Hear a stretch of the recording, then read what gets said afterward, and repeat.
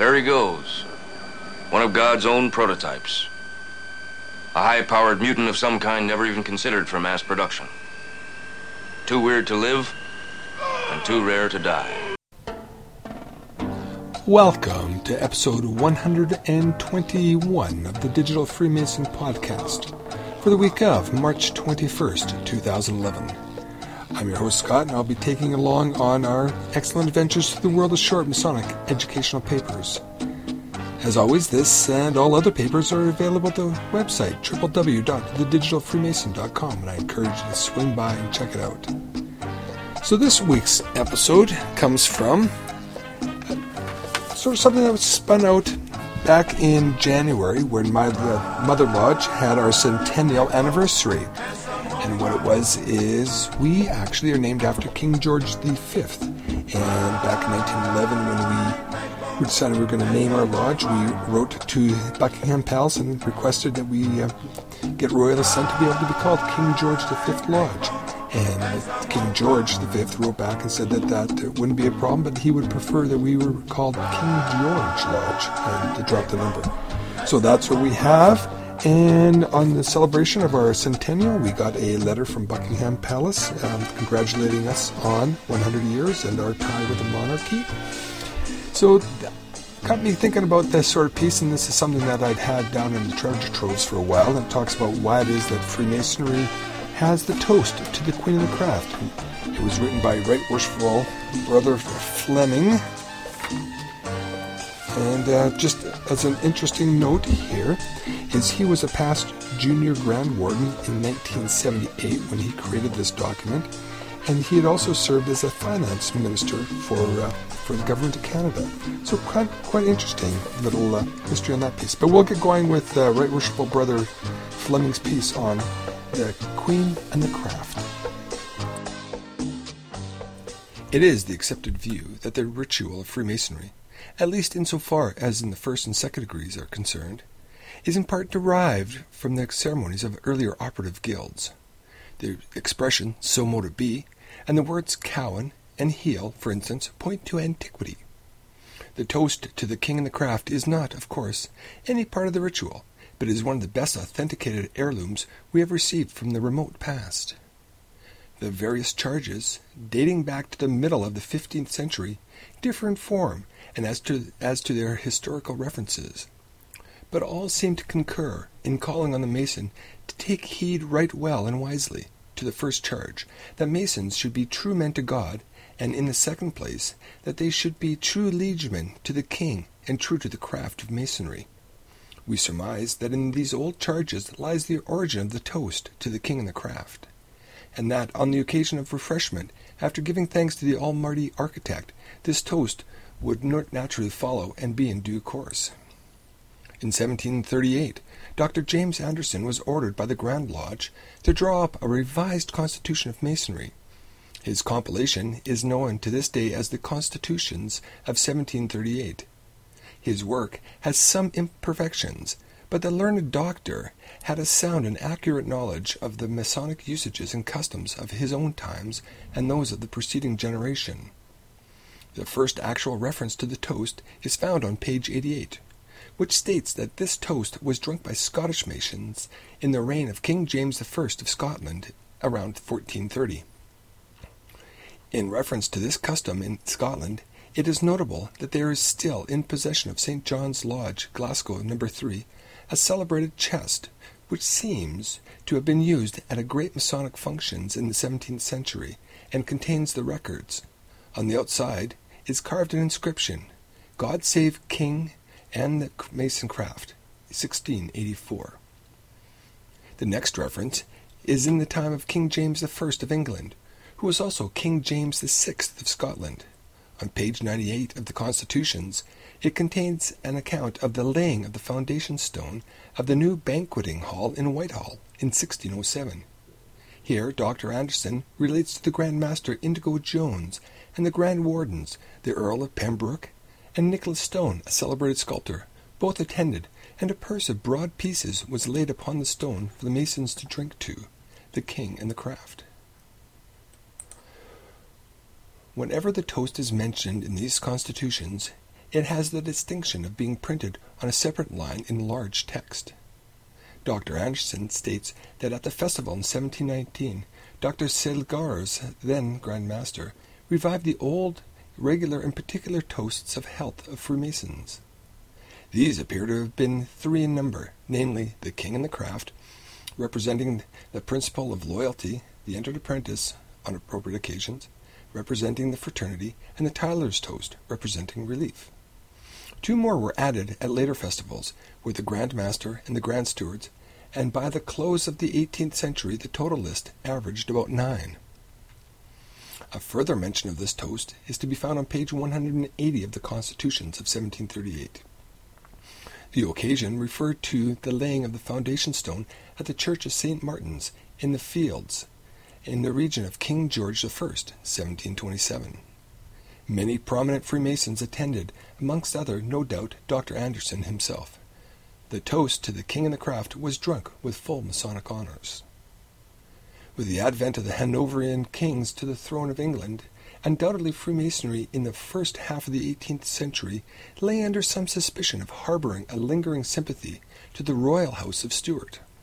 In June 1722, a deputation of Freemasons waited on Viscount Townsend, one of His Majesty's principal secretaries of state, and brother-in-law of Sir Robert Walpole, historically the first Prime Minister of England, to assure him of the absolute loyalty of the craft, and that all its proceedings and ceremonies were founded on this basis. An interesting letter has been preserved relative in this matter from Dr. Thomas Madingham, Deputy Grand Master from 1752 to 56, dated from Jermyn Street, London, in July 1757, to one Brother Sauer of The Hague.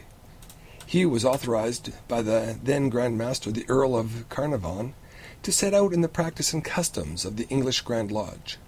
After going into various points, he states, "Our healths in Lodge are first, the King and the Craft, with 3.3, etc." I refer to Quator Coronti Transactions, Volume 3, pages 110. In the toast list of the 18th and 19th centuries, this toast holds the utmost place. It was given with full Masonic honors, whether the king was or was not a Freemason. It is remembered that the first sovereign who was a Freemason was King George IV, who reigned from 1820 to 1830. His brother, who succeeded him as King William IV and reigned until 1837, was also a Freemason. The toast list for the Grand Festival 1794 contained the following: the toast, the King and the Craft, music, God Save the King. In the constitutions of the Grand Lodge from 1738 to 1767, this toast appears as the proper toast to be given first after the Master's Song. After the edition of 1767, the song and the toasts were omitted. The reference thus far have all been drawn from the records of the Grand Lodge found in 1717, and known as the Senior or Modern Grand Lodge. The other Grand Lodge, founded in 1751, known as the Athol or Ancient Grand Lodge, professed, and probably with some justice, to practice and observe a more authentic and correct ritual and customs of ancient Freemasonry. In any case, it is a fact that as their union in 1813, the points in ritual and customs for which the ancients contended were almost entirely adopted by the United Grand Lodge. Having regard to this, and also in the fact that a large number of important lodges on the present register are the lineal descendants of the old ancient lodges, it is significant that, on this point, the practice of both Grand Lodges were identical. In the minutes from June 1760 and again in September 1761, the ancient Grand Lodge authorized toasts, and they were recorded as the King and the Craft, heads the list with a full Masonic honors. On the first date, George II was king. On the second, George III, neither of whom were Freemasons. As is the practice in the Grand Lodge of Ireland, it is recorded in Spat's Constitution, published in Dublin, 1751, that when the foundation stone of the Parliament House was laid by the Lord Lieutenant, Lord Carteret, many Freemasons were present, and the health of the King and the Craft were drunk. A list of toasts in the constitutions of the Grand Lodge of Ireland in 1817 is headed by that of the King and the Craft.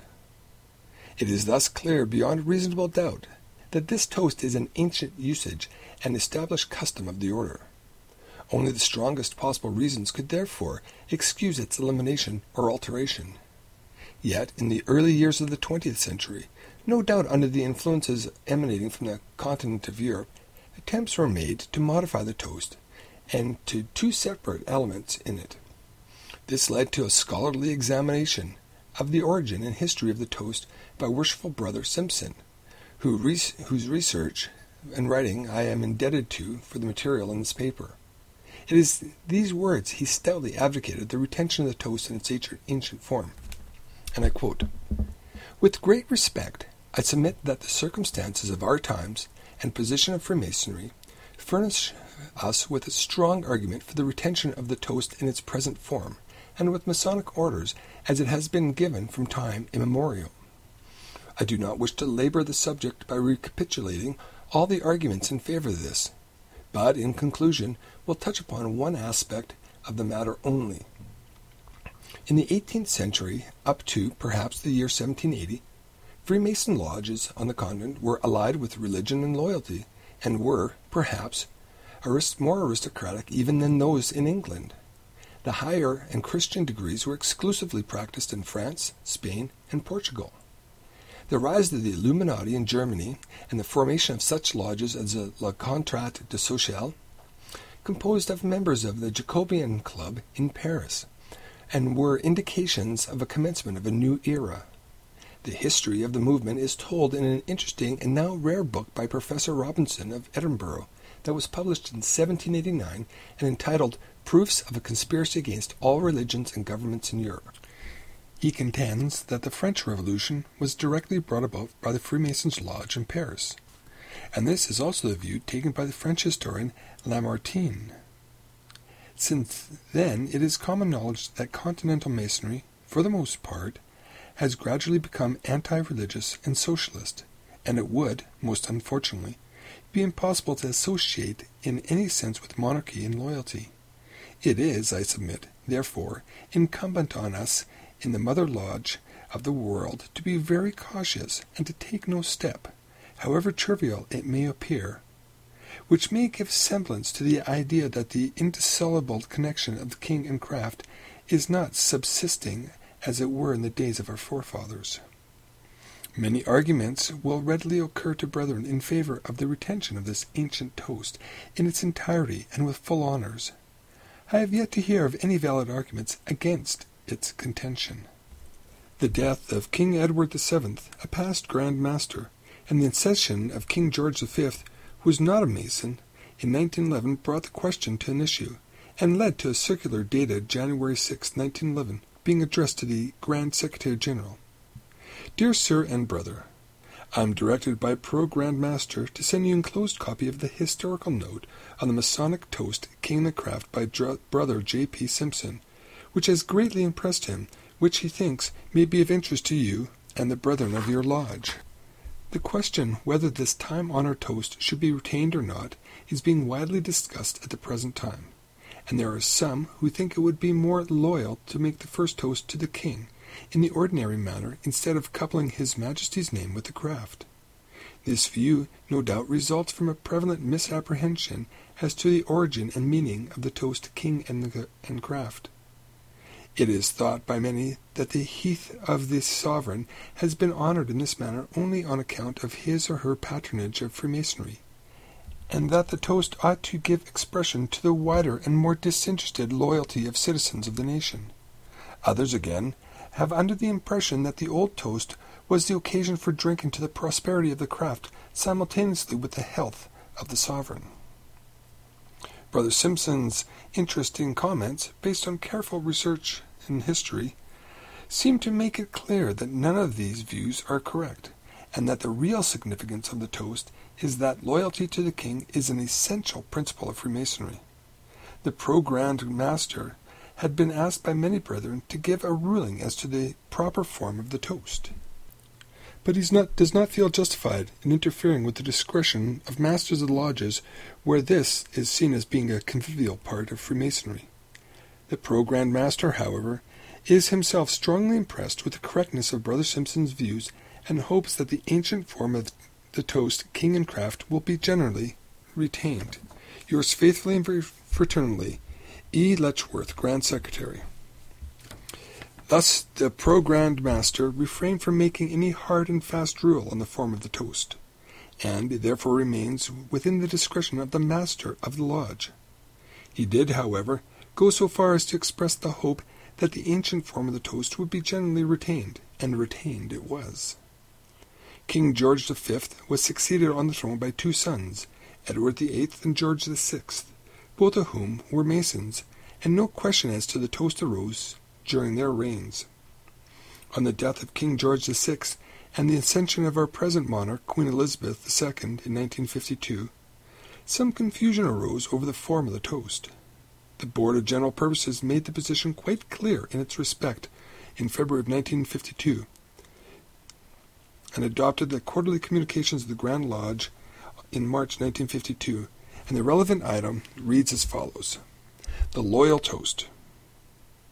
As there appears to be considerable doubt in the minds of brethren regarding this matter, the Board wishes to make it clear that in countries where the loyal toast to the Queen is honored, the first Masonic toast should be to the Queen and the Craft. This should be followed with Masonic fire, where such is given. Thus the question was settled conclusively, and we trust for all times for lodges under the English Constitution. Nevertheless, in some lodges and in some jurisdictions in some countries of the Commonwealth, the first toast is to the Queen, followed by the singing of God Save the Queen, and the second toast is to the Grand Master. And yet, in most other lodges, it's in the drinking as true and loyal subjects that we all express our patriotic love and duty to our gracious and beloved Sovereign Lady, and every Mason present then signifies his conviction that loyalty to the Queen is for him an essential principle of Freemasonry. Well, hot diggity dog, that's the Queen in the Craft, the King of the Craft, and every other sovereign in the craft, it seems. I know that that's one thing that we do in our lodge, and probably has a lot to do with being associated with King George V, is we supplement the starting of lodge, where we sing O Canada, with the closing of the lodge, with the presentation of the Union Jack and the Canadian flag, and the singing of God Save the Queen. So I've been your host, Scott, and I've enjoyed our time together, and I promise it'll be much sooner around on the next time. But until that time, be sure to come swing by and email me at podcast@thedigitalfreemason.com, or just come leave some comments there on the website www.thedigitalfreemason.com. And until next time, be sure to keep the shiny side up.